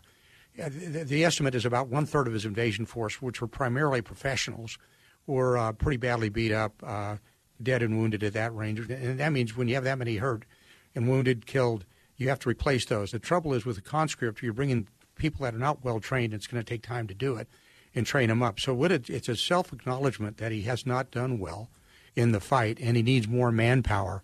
But there's a second and third part to that. The second part of it is when he goes to mobilization, that means he increases the industrial base of capability so he can get more ammunition, more tanks. And the third is the political piece, which means he can kind of declare almost a war instead of just a special military operation. Now, the announcement that they made publicly entailed a bunch of spin and propaganda. Basically, we've lost very few troops. The Ukrainians have been wiped out. But that just is totally incongruous with the move that they're making, right? You can't, I think, credibly claim, even to a populace that has been fed a bunch of lies about this war for months on end, I just don't think it makes any sense to tell them, oh, yeah, the Ukrainians are decimated, and we've generally been okay, but now we need to call up 300,000 conscripts, basically, for manpower. Those things don't seem to really align, in my mind at least. Well, they don't align at all, and I think most people would agree that they don't align. Most of the intelligence reports we're getting, the casualties are 75 to 80,000 dead and wounded, which is enormous. And the other thing is, here's something that a lot of people don't really pick up right away, is they don't pick up their dead from the battlefield, which is it really hammers your morale. When you go into battle and you know that your buddies aren't going to bring you back, that doesn't bring you to a real good fighting force. And when you go from a professional military, which it is for the most part in the Russian army today, to a conscript military, that changes everything on how you fight, how you lead, what kind of troop morale you're going to have. So he's walking into a very difficult situation on trying to break up his manning. And again, these people aren't going to come to the battlefield early. They've got to be retrained, put on the battlefield, put in units, and he's got a long road to hoe yet. And I think it's clearly showing to the world that he's on his back foot. I mean, there's no doubt about that. And just from a readiness perspective, it would make sense and it would follow that these people that they're basically going to quickly, in this desperate mode, try to train up and get battle ready as quickly as humanly possible, then out to the front they go. These would be woefully underprepared people for the most part, would it not? I mean, if you're looking at the type of fighting force that the Russians will be dealing with and going to war with, the Ukrainians will be fighting a far less sophisticated, far less capable force than the one that they've already hammered pretty hard. That seems like even if they get those warm bodies to the battlefield, it might go very badly for them. Yeah, and when you look at it, this goes back to an old Napoleonic axiom, which the morale is 3:1. The morale to physical is 3:1, which means the heart of a fighting unit counts for a lot, and the Ukrainians have that. The Russians won't, especially with a conscript military. This is something they hadn't planned on. When they did their new doctrine years ago, they had intended not to do what they're doing unless you went to general war by bringing as many troops in. And this is going to have real ramifications on the civilian population there in Russia itself. From what I've heard even today, all flights leaving Moscow are filled right now, and you saw some of the riots going on in the small riots going on in the streets of Moscow, that this is going to affect him. And if he doesn't watch out, Putin's going to end up like Tsar Nicholas did in 1917 when somebody's going to take him out. And he's got to have a big concern that the Russian elite, the Siloviki, just might do that. Well, and the fact that you've got all these people rushing to leave the country now that they've pulled this trigger on this mobilization, that obviously tells a story that there are a lot of people in that country who realize what's happening now, and they're petrified that they're going to have to go fight this war that clearly they have not been told the truth about, that they've been misled about every step of the way. And the report was because so many people were booking flights to leave Moscow and leave Russia for various other countries where visas aren't required, the government has now banned the airlines from selling tickets to military-age men, which is like 18 to 65, I think was the broad definition that they were using there. So that is obviously a recipe, potentially, General, for major domestic unrest, which is, or at least discontent, deep discontent, and a realization of what they're being told and have been told isn't accurate. You have that potential tinderbox or pressure cooker inside Russia, coupled with all of the setbacks in Ukraine. That's a dangerous combination for him. Yeah, Guy, it is. And that's the reason why I think this whole concept of him using nuclear weapons, he brought it up. And I know that President Biden today spoke about it at the UN General Assembly. In fact, let's just listen quickly. Since you raised it, here is Putin once again raising the specter of the use of nuclear weapons. He did this months ago, sort of, and here he is coming back to the topic in Cut 2. If the territorial integrity of our country is threatened, we will without doubt use all available means to protect Russia and our people. This is not a bluff. And those who try to blackmail us with nuclear weapons should know that the prevailing winds can also blow in their direction. This is not a bluff, Putin said. President Biden at the UN today responding to all of this, Cut 16. No matter what else is happening in the world, the United States is ready to pursue critical arms control measures. A nuclear war cannot be won and must never be fought. All right, General, back to Putin and what he said. When you have to say out loud it's not a bluff, people will obviously wonder, is this in fact a bluff? Is this bravado? Is this him realizing that he's in deep trouble or on his back foot, as you put it? What is Putin up to here? Because this is not a threat to trifle with or to play around with lightly. Yeah, Guy, his message was directed at one person. It was actually sent to Joe Biden. because he knows that we are providing almost 80% of the humanitarian, economic, and military aid to Ukraine. We are, in fact, a proxy member of this war, and he's sending that, to Putin. Putin is saying that to Biden, that, hey, watch out, I've got the nuclear hold card. We need to go all in. We need to push back on it, and we haven't. And that's the reason he's able to pull this bluff out, because our concern is, well, if we give them more weapons, more advanced weapons, the Ukrainians, then he may fulfill on his comment about going to a low-yield nuclear weapons strike. And they think that's in their DNA, though, Guy, because they actually think about escalation, de-escalation in non-strategic nuclear weapons. We don't even have that in our dictionary. We don't even talk about it. But they've got over 2,000 of those weapons, which ranges from 1 kiloton to 100 kilotons. Let's use the 1 kiloton as an example. That's got a blast radius of about 5 miles. They believe they can use that, and that doesn't start World War III. And I'm not sure it would, because it's not a strategic nuclear weapon. So he's trying to send a message to a little bit of a bluff by going all in, and we should match that. Is it a bluff or is it not? Because if they're actually considering, or there's some non-zero chance that they might use a tactical nuke in this war, that would be obviously a massive development, and I guess their calculation is it would not result in World War III, but I don't know, a Russian regime using nuclear weapons, that would be extremely disturbing, and I don't know what would come next. Yeah.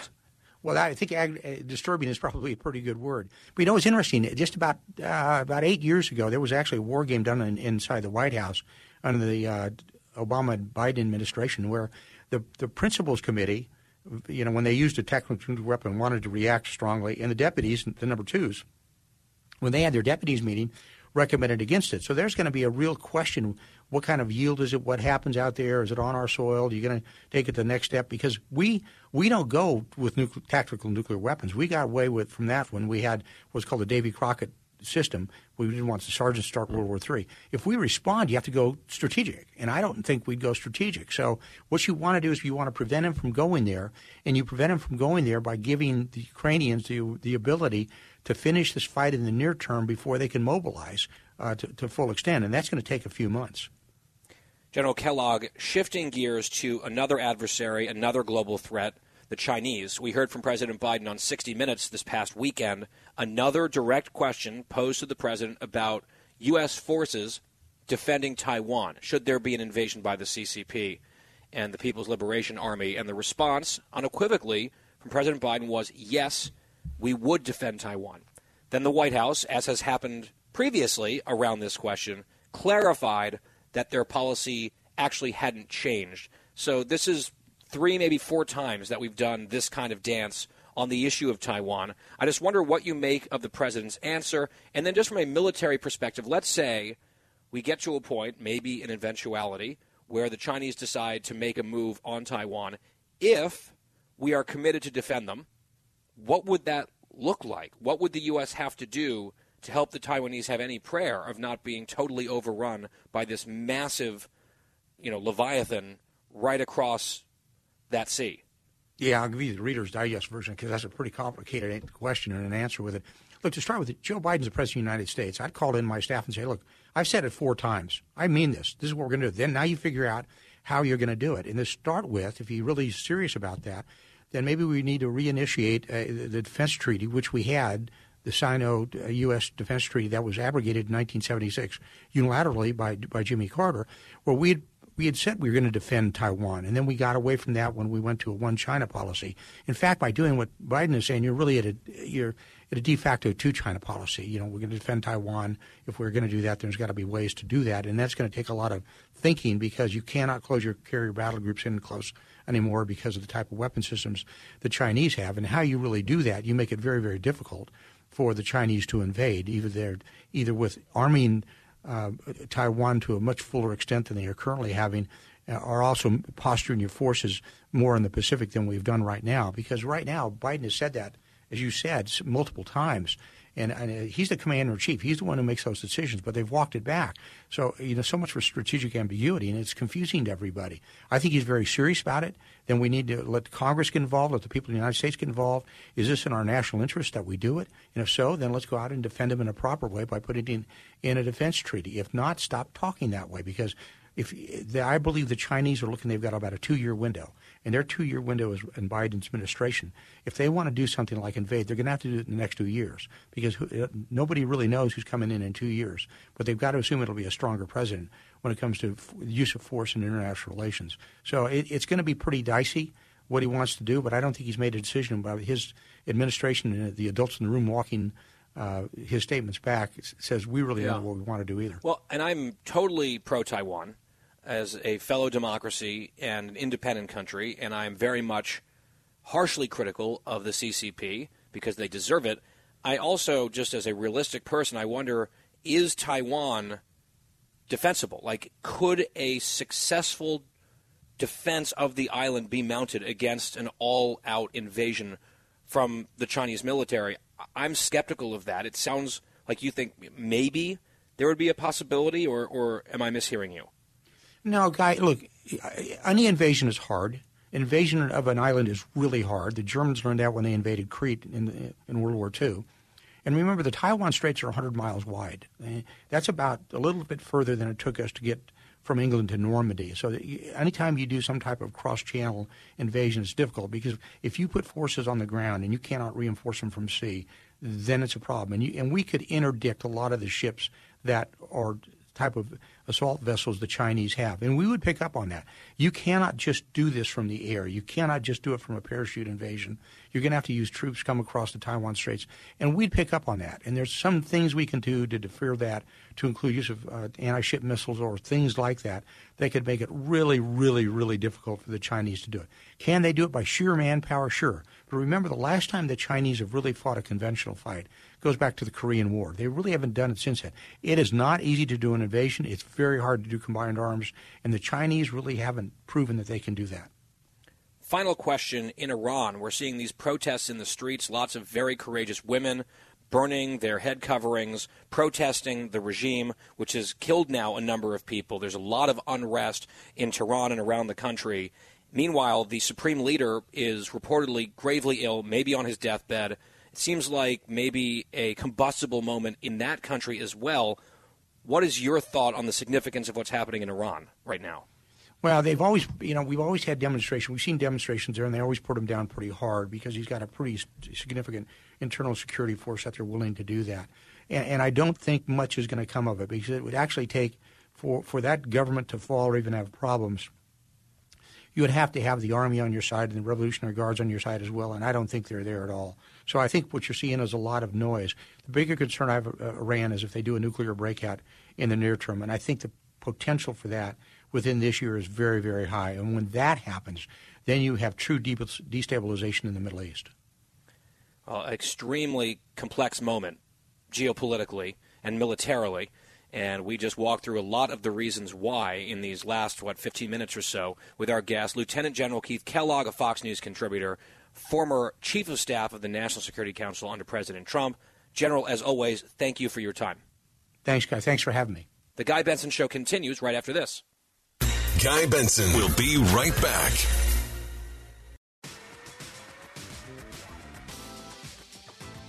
And we are back on the Guy Benson Show. Thank you for listening. An intriguing poll out of Florida. So this survey from Suffolk University, and they measured the two big statewide races, governor and senator.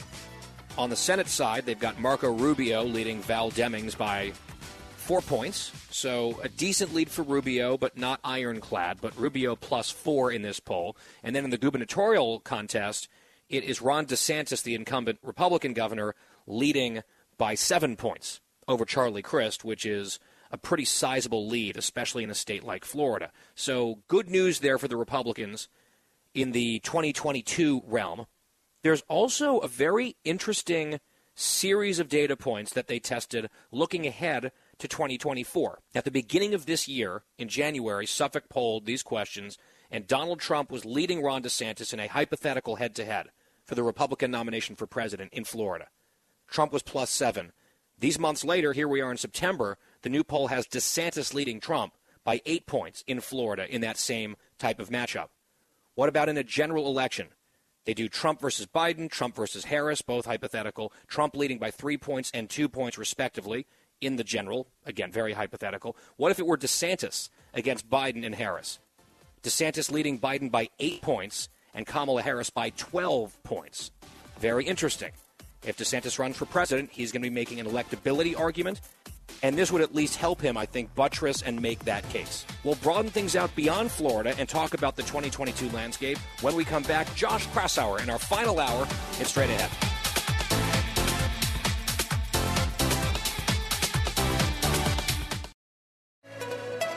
It's 5 o'clock in the most powerful city in the world, Washington, D.C. It's time for the Guy Benson Show Happy Hour, sponsored by the Finnish Long Drink. Finland's most popular alcoholic beverage has come to America. Visit thelongdrink.com. And now, here's your host, Guy Benson.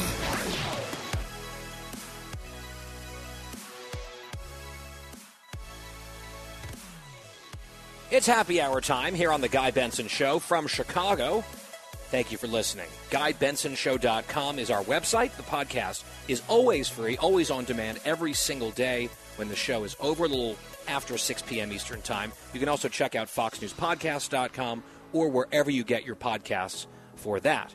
Follow us on social media, Twitter and Instagram, at Guy Benson Show. Lots of goodies, good bonus content there as well. And this hour is sponsored by the Finnish Long Drink, which is fantastic, very refreshing. And I know some people think of it as a summer drink, but I view it also as a fall drink, really a year-round drink. For me personally, you should check it out if you haven't already. TheLongDrink.com. You can see where they're sold near you, really expanding that map. You can also order online. TheLongDrink.com. Please drink responsibly, 21 plus only. And with us now is Josh Kraushaar, senior politics reporter at Axios and a Fox News Radio political analyst. Kind of a weekly check-in with him as we get closer and closer to the election. We are inside 7 weeks. Josh, great to have you back. Hey, Guy, great to be back on the show. All right, let's kind of take a big step back before we dive into some of the weeds. And you, over the summer, I'm trying to think, maybe about a month ago, were talking about and writing about something of a vibe shift in the election in favor of the Democrats, where what had been for a long time expected to be a big red wave type environment had changed. And while the Republicans were still at least favored in the House, a lot of other factors had come into play, and it was feeling less like a type of red wave year. That was the vibe shift that you described. Now you've written this week that maybe the vibe is shifting back. How much of that is real at this point? Do you believe that it's back to sort of a spring trajectory? Where does the overall landscape stand at the moment in your mind? So first, throughout much of 2022, it looked like it was going to be a major red wave for Republicans. Then we had the vibe shift over the summer. But I think the vibe shift has given way to a reality check. Yes, things have gotten better for Democrats. No, it's not a good environment for Democrats. It's still a favorable environment for Republicans. And look, the political environment suggests that Republicans have a very good chance to win back a Senate majority. It's not going to be a big Senate majority, but they have a clear path to getting to 51 Senate seats, get that one Senate seat netted to give Mitch McConnell the gavel. And you also are looking at 15 to 20 House pickups, maybe more. And the Fox Power Rankings that came out this week showed an estimate of about 231 Republican House seats when all is said and done. That would be more seats, one more seat than Newt Gingrich won in 1994 during the famed Republican Revolution, which was seen as a seminal Republican moment in congressional history. So I think we need to put things into perspective. No, we're not looking at a likely huge wave for Republicans for the reasons we've talked about. The base for the Democrats have come back home. Inflation has lessened a little bit. Gas prices have gone down. And some bad candidates that we've talked about, New Hampshire and Arizona, namely, are costing Republicans possible Senate seats. But big picture is Republicans still are going to be likely to make gains, and they still are on track to gain back the House and a good chance of getting the Senate as well. On inflation, that remains the number one issue overall. The Democrats, I think, were very much hoping that the vibe shift that you described would continue with the easing of inflation, and then we got the report that we did last week, which was very concerning. Even with the gas prices coming down, inflation still ticking up. President Biden trying to diminish that as just an inch and saying, overall it's not as bad as it could be. I just think that that's pretty awful spin coming from him. And, of course, it didn't help that they had a big celebration on the issue of inflation the very day that report came out. So I wonder if you felt like, I believe it was last Tuesday when all of that went down, was that a crystallization, perhaps, of this reality check that you're talking about? Yeah, Guy, I'm seeing a lot of Republican ads this past week showing Democratic members of Congress saying that the economy's good, that it's booming, that's in great shape. And these ads are mocking these Democratic lawmakers for going on TV and making those comments. So, yeah, look, Biden has to say something. I mean, he's got to spin it the best way he can. And I think that was an able effort on 60 Minutes on Sunday. But they're not playing a good hand. Democrats don't have a good hand when it comes to the economy. The Fox poll, the NBC poll taken in the last couple weeks show that Republicans hold a double-digit advantage when it comes to economic issues. It's the number one issue, the number one concern still for most voters. So that is the fundamentals. That is the major issue shaping this political environment, and it's hard to see with just a month and a half left until the midterms that's going to change anytime soon. All right, let's delve into some of the specific races. I just got down to Chicago from Wisconsin. I was up in the North Woods of Wisconsin for a couple days at an event that I was speaking at with a lot of extremely plugged-in political folks in that state who have been in the trenches for years, in some cases decades. And I was there to give them a bit of a national overview, but I was doing a lot of listening to them about what's happening in the state of Wisconsin. And sitting at my dinner table last night was the Speaker of the State House there. At the next table over was the leader of the Senate. And those are both Republican chambers in Wisconsin, even though they have this Democratic governor out there. So I was picking brains left and right as best I could. And the general sense that I got from those folks is as follows. Number one, the governor's race is a coin flip. They think it could go either way. And maybe the incumbent Evers has the slightest advantage, but they're not really sure. And they feel like truly it's a 50-50 jump ball. They don't know which way that one's going to go. They were, in my mind, surprisingly bullish about Senator Ron Johnson's position for re-election. And they pointed to a whole host of public polls. One person told me that Johnson had never led in a single Marquette poll ever out of that state until one came out just a few days ago that had him up by a single point. A couple polls have him up 1. A few other polls have him up 3 or 4. They said some of the private numbers they're seeing look like 3 or 4 range could be realistic for Johnson. And they're really starting on the Republican side to pummel Mandela Barnes, who has quite a pummelable record, actually. If you look at his statements and the things that he believes, these are not moderate sort of mainstream Democratic views. These are out there squad-style stuff. And the oppo on him is pretty robust.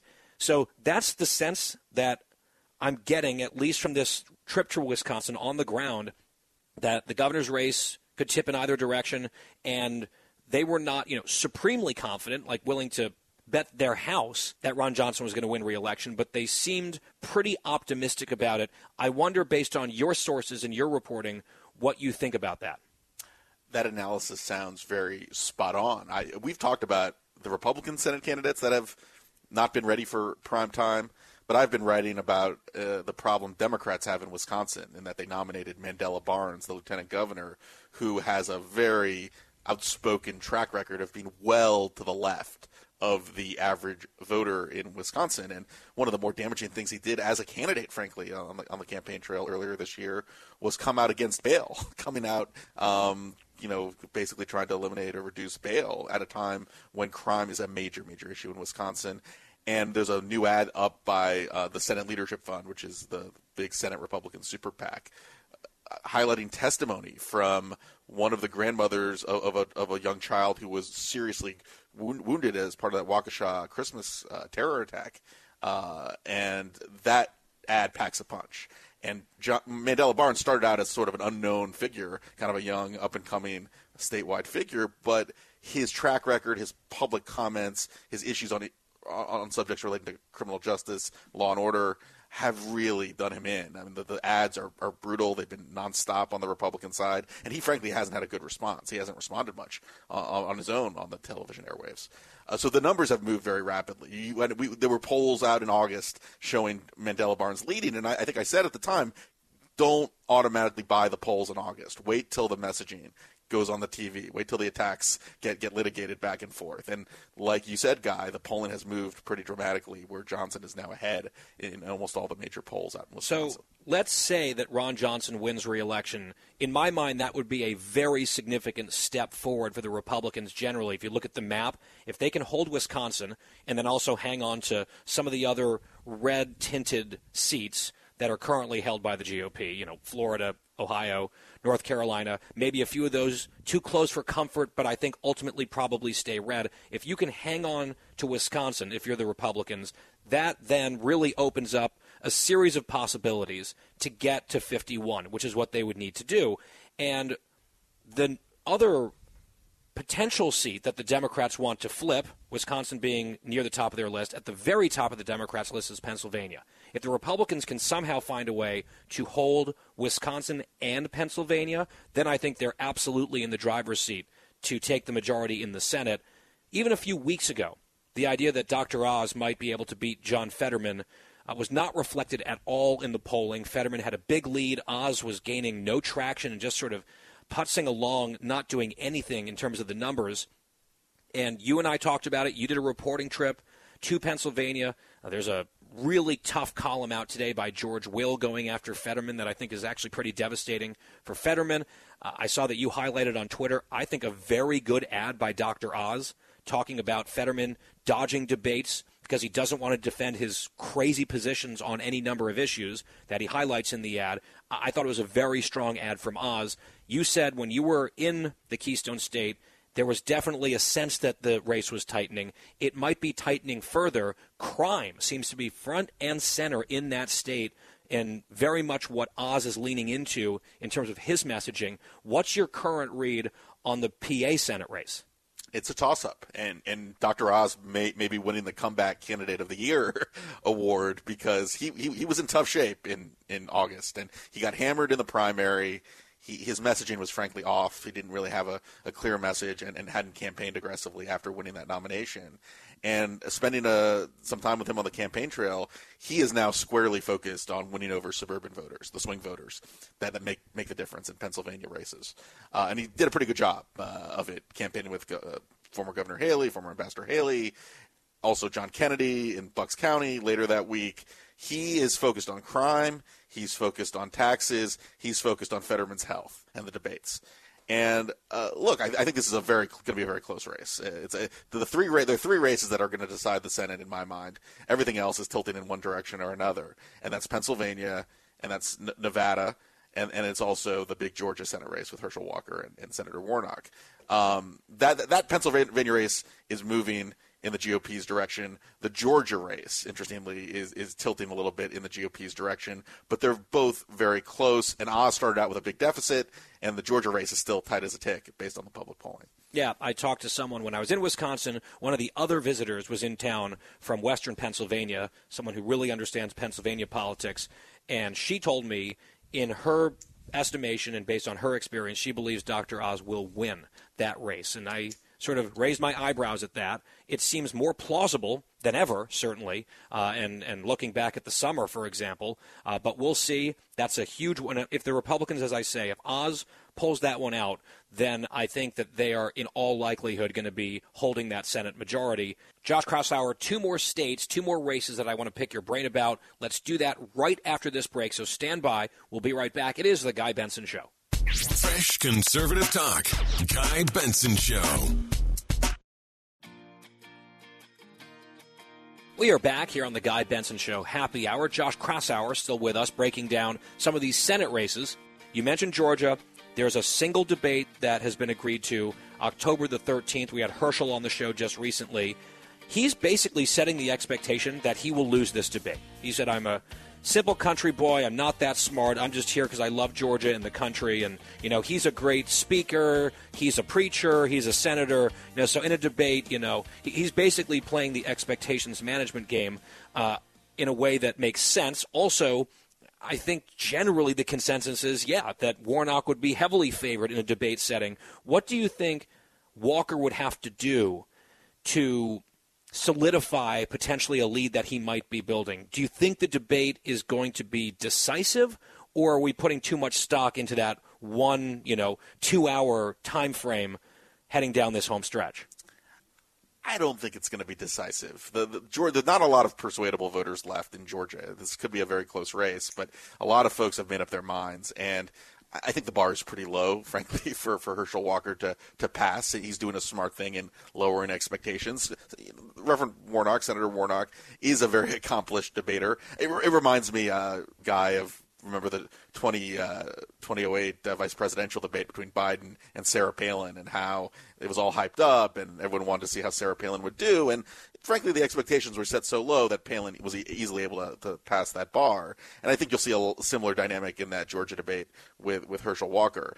I think the big challenge for Walker is he seen as ready to serve in the Senate by those suburban voters that flip back and forth between Democrats in the runoffs last year and usually vote for Republicans in most other elections? If he can convince those swing voters who tend to tilt Republican, Governor Kemp supporters, that he's the type of Republican that they can get behind, he'll probably win this. If it seems like he's a little not ready for prime time, if he doesn't have any command of the issues, if he doesn't hit that low bar, then that could put this race very much in play for Warnock. Yeah, for sure. The only thing is, to me, the bigger the margin for Kemp on the governor's side, the better it could be for Herschel as well, because there'll be ticket splitters, but at some point you can't count on too many of them.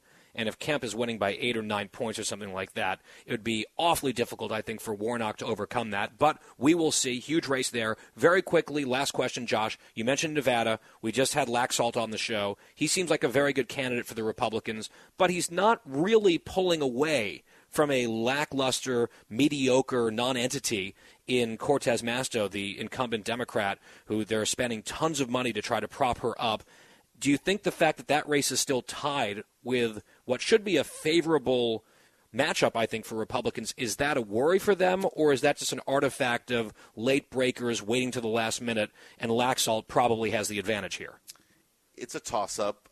Laxalt looked like the Republican most likely to win a Democratic-held seat for much of this year. I think that still is operative. But look, any time an incumbent is tied or trailing in September, that's not a good sign. So I think there's plenty of time left in this campaign, but the fact that Laxalt is tied in most of these polls within the margin of error against Senator Cortez Masto, that's pretty encouraging for Republicans. Nevada, unlike some of these other battlegrounds, it's got a lot of working class voters, a lot of Hispanic voters who have been tilting a little bit more toward the Republicans lately. So the fundamentals, the dynamic in that contest, I think still favor Republicans to the slightest. But look, Senator Masto has spending more money. Democrats, I believe, have a financial advantage both on the candidate side and the outside spending. So it's going to go down to the wire. But like all these toss-up races, these three races are about as close as they come. Whoever wins 2 of the 3 is going to be holding the majority in the Senate next year. We had Senator Rick Scott, the NRSC chairman, here on the show yesterday. He was very bullish, very optimistic. He predicted at least 52 Republican seats, and that's his job. We brought Josh in here to give us sort of more of an impartial analysis, let's say, and it seems like what he's hearing is similar to what I'm hearing as well, and we'll be checking in for the next 7 weeks as we get closer and closer to the 8th of November. Josh Kraushaar, senior politics reporter at Axios and a Fox News radio political analyst. Josh, as always, we appreciate it. Thanks, Guy. And we'll be right back.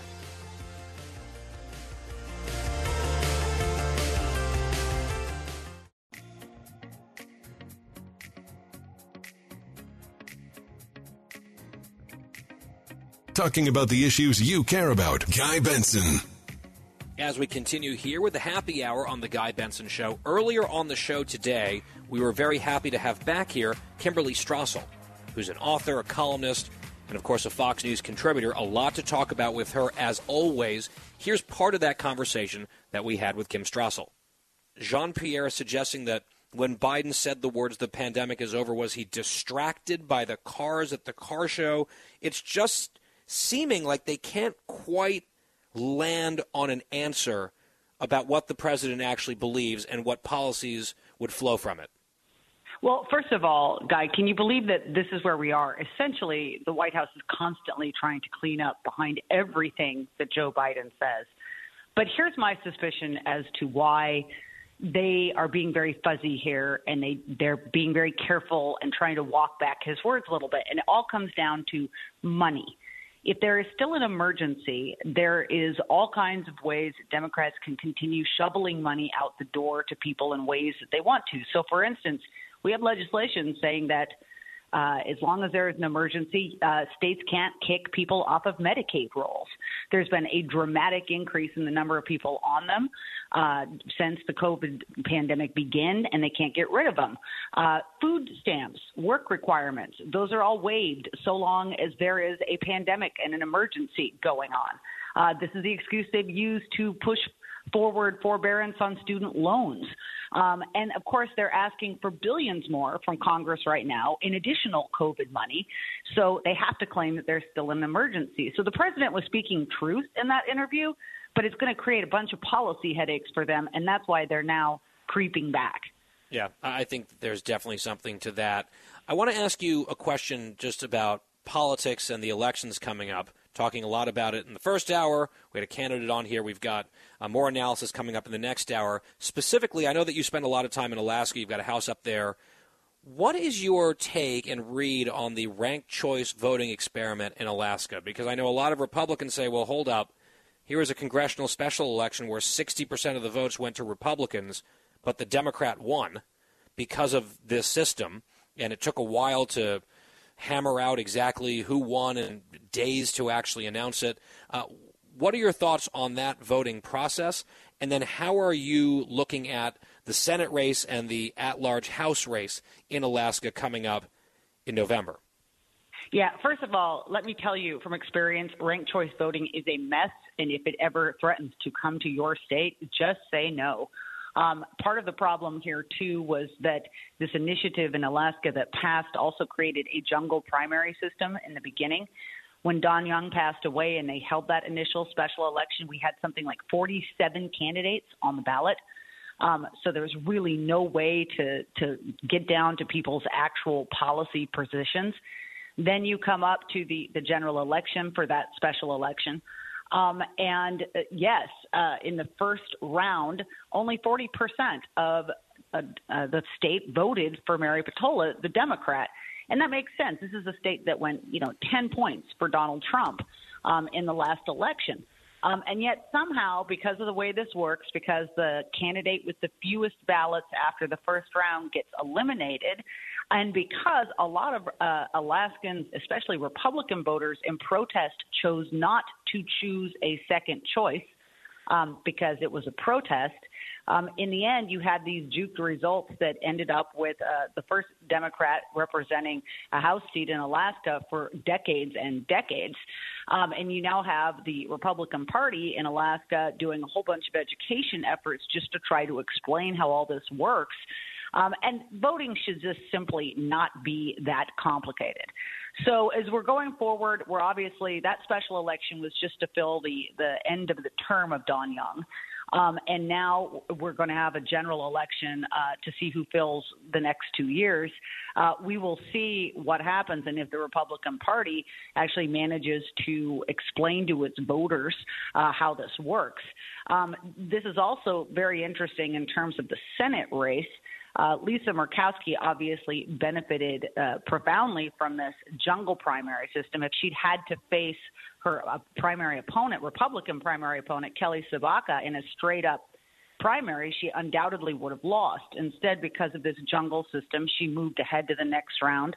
But even there was recently a projection poll by AARP based on information they got back in a poll from voters showing that this could still be a very tight race. It's unlikely that a Democrat wins that seat, but it is still a situation where it could be very close between Murkowski and Tshibaka.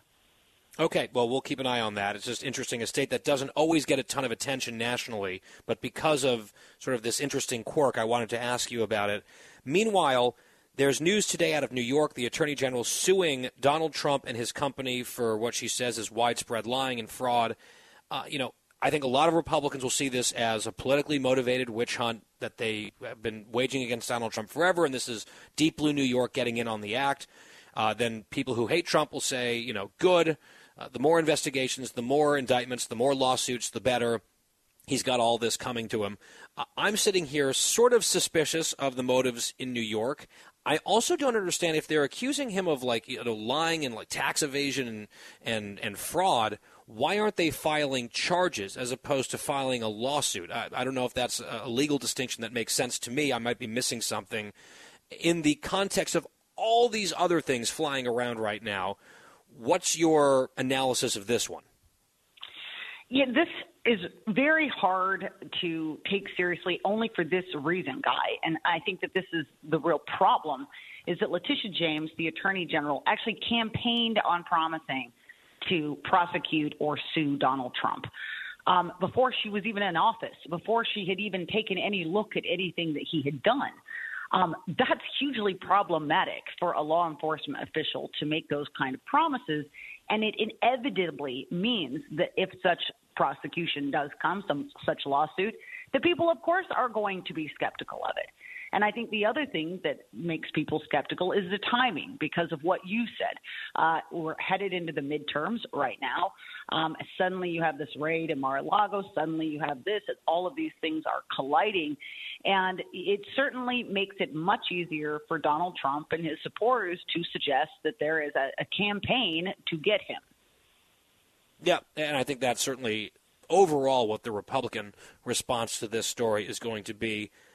Meanwhile, I would like to ask you about a column that you wrote, and it dovetails nicely with something that we were asking Glenn Youngkin about, the governor of Virginia. He was on the show yesterday. A big reason that he won in my state was education.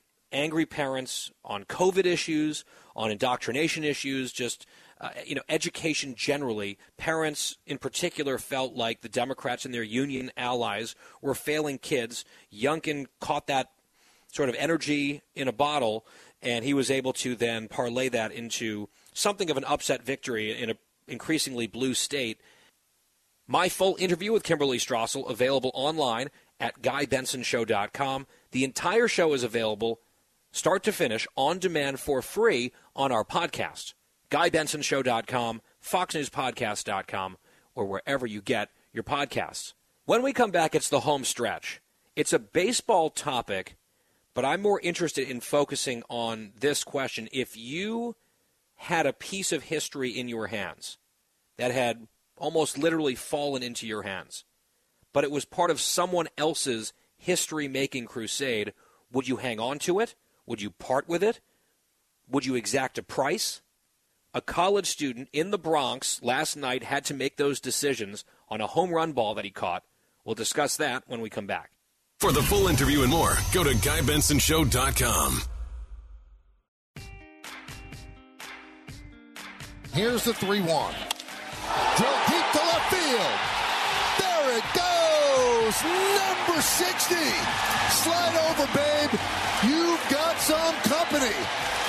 Aaron James Judge has tied George Herman Babe Ruth with 60 home runs. Home stretch here on the Guy Benson Show. That was Michael Kay on the call, the Yes Network last night in New York. The Yankees playing the Pittsburgh Pirates, and you heard there Aaron Judge tying Babe Ruth and the 60 home run mark in a season. If he gets his 61st, which everyone is expecting sometime soon, he would tie Roger Maris and then could break that record in at least the Yankees franchise in the next couple of nights, potentially. I think my brother might be going to the game tonight. He's very much hoping to see Judge make even more history. But beyond what happened specifically for Judge with that swing of the bat, that came in the bottom of the ninth inning. Yankees were trailing by 4 runs going into the ninth, and it was not looking great. Not a game that I was expecting them to win. I put my phone down because I was at this event in Wisconsin. Next thing I know, I'm getting text messages about what has happened. Judge homered to pull the Yankees to within 3, and a number of batters later, the bases were loaded for another Yankee, Giancarlo Stanton at the plate, bases juiced, Yankees down 3, and here's how the game ended, cut 32. That one's drilled to left field. Is it high enough? See ya! A walk-off grand slam, and the Yankees win. Judge hit 60, and the Yankees win in walk-off fashion. Just an epic walk-off for the Yankees. Very, very cool to see. Just bananas at the stadium. People going crazy. You could hear the crowd in the background there. But it's great to win the game. Love to see the walk-off grand slam. Sorry if you're a Pirates fan. But the big story that the national sports media is following is this quest by Aaron Judge to hit certain milestones and then surpass them. So out in left center field, there was a young man named Michael Kessler, college student, 20 years old, who had decided last minute to go to the game. Hopped on the subway, was able to get a ticket out there, and he stuck around, obviously, as did most of the fans, and he caught the home run ball on a bounce. That's a piece of history instantly. Here is Kessler describing what happened in Cut 33. Describe what happened. You saw the ball. Just describe the moment. It hit the top of the bullpen, hit off someone's hand. I just reached and grabbed it. And you were on the bottom of the pile, huh? It wasn't so much of a pile. I tried to get off to the side and get out of there as quick as possible. So what's the plan now? You want to get a chance to meet Aaron Judge? Yeah. You excited? I'm excited. How excited? Very excited. Do you have any expectations about catching the ball and receiving something in return? No, just wanted to give him back his history. So any way I could give back to Judge, given so much to the organization, just do my part. So I think that's a cool approach that this guy has. There's no question about keeping the ball for himself. He wants to give it. He said, look, this is his story. This is his history. However, it's not like he's going to get nothing for this. The Yankees offered him the opportunity to go down to the Yankee clubhouse for a meet and greet with Aaron Judge, autographed baseballs, a signed game bat from Judge. So he's going to get some pretty cool artifacts from Judge and probably snap some photos and have some good content for his Instagram if he's got one. But the ball will be in the possession of the Yankees and Aaron Judge, and it seems like Kessler didn't really put up too much of a fight on that, which brings us to my question for, let's say, producer Christine, who is not necessarily a huge sports fan, although she's becoming a big football fan. If, Christine, you found yourself at Yankee Stadium in the position of this college student and you end up somehow with this baseball in your possession, perhaps your husband would have to explain to you the significance of the ball, but once you knew that it mattered a lot, would you have been this accommodating, or would you have held out maybe for a bigger bounty in exchange for giving it up, or do you keep the ball and maybe sell it? What do you do in this kid's shoes? So if I caught the ball, I'm keeping the ball. That's like the end of the story because I caught it. Isn't this like a finders keepers type thing? Yes, but because of the significance of the home run, the Yankees have been keeping these home run balls. They got the 56th, the 57th, the 58th. There was one that a fan wouldn't give up, home run number 59 in Milwaukee. They're trying to keep these for posterity, for Judge and his, trophy case and all of that. And it's a piece of baseball history. You seem fairly certain, at least for the moment, that you would keep the ball, period. However, what if everyone has a price, right? What if they offered you a huge amount of incentives to give the ball up? Surely you are not so fixated on keeping that thing that you would not listen to offers.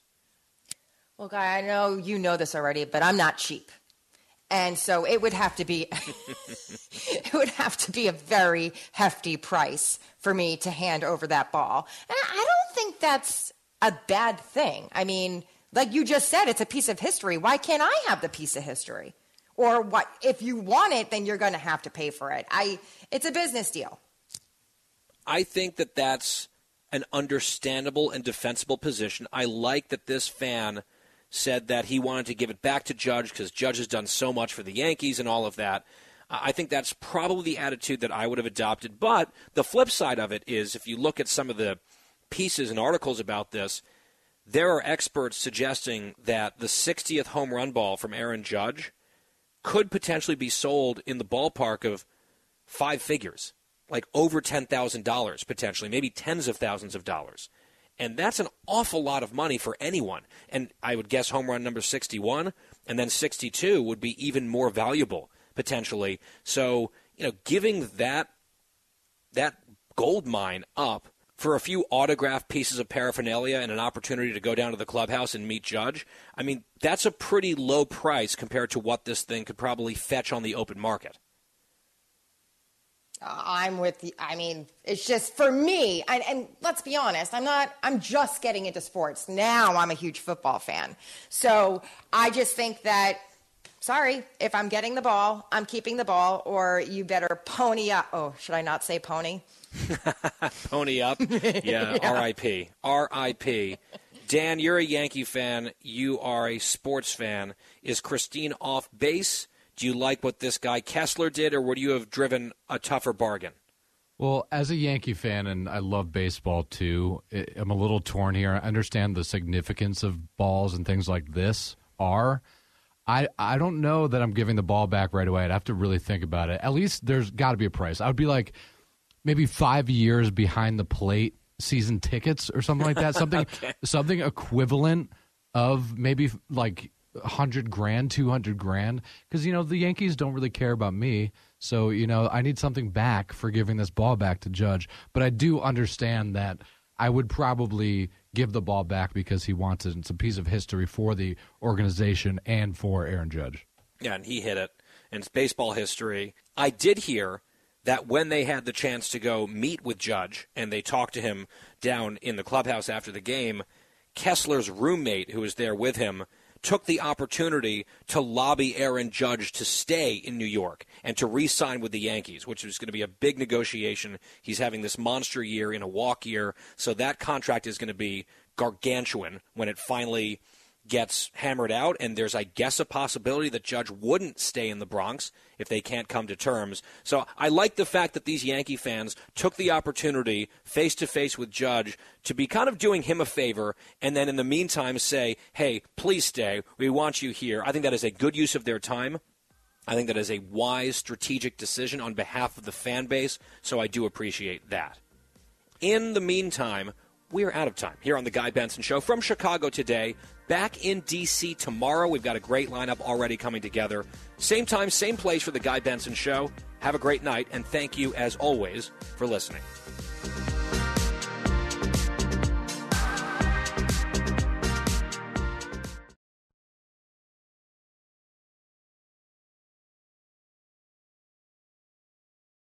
From the Fox News Podcasts Network. Subscribe and listen to the Trey Gowdy Podcast. Former federal prosecutor and 4-term U.S. Congressman from South Carolina brings you a one-of-a-kind podcast. Subscribe and listen now by going to foxnewspodcasts.com. Listen to the show ad-free on Fox News Podcast Plus, on Apple Podcast, Amazon Music with your Prime membership, or subscribe wherever you get your podcasts.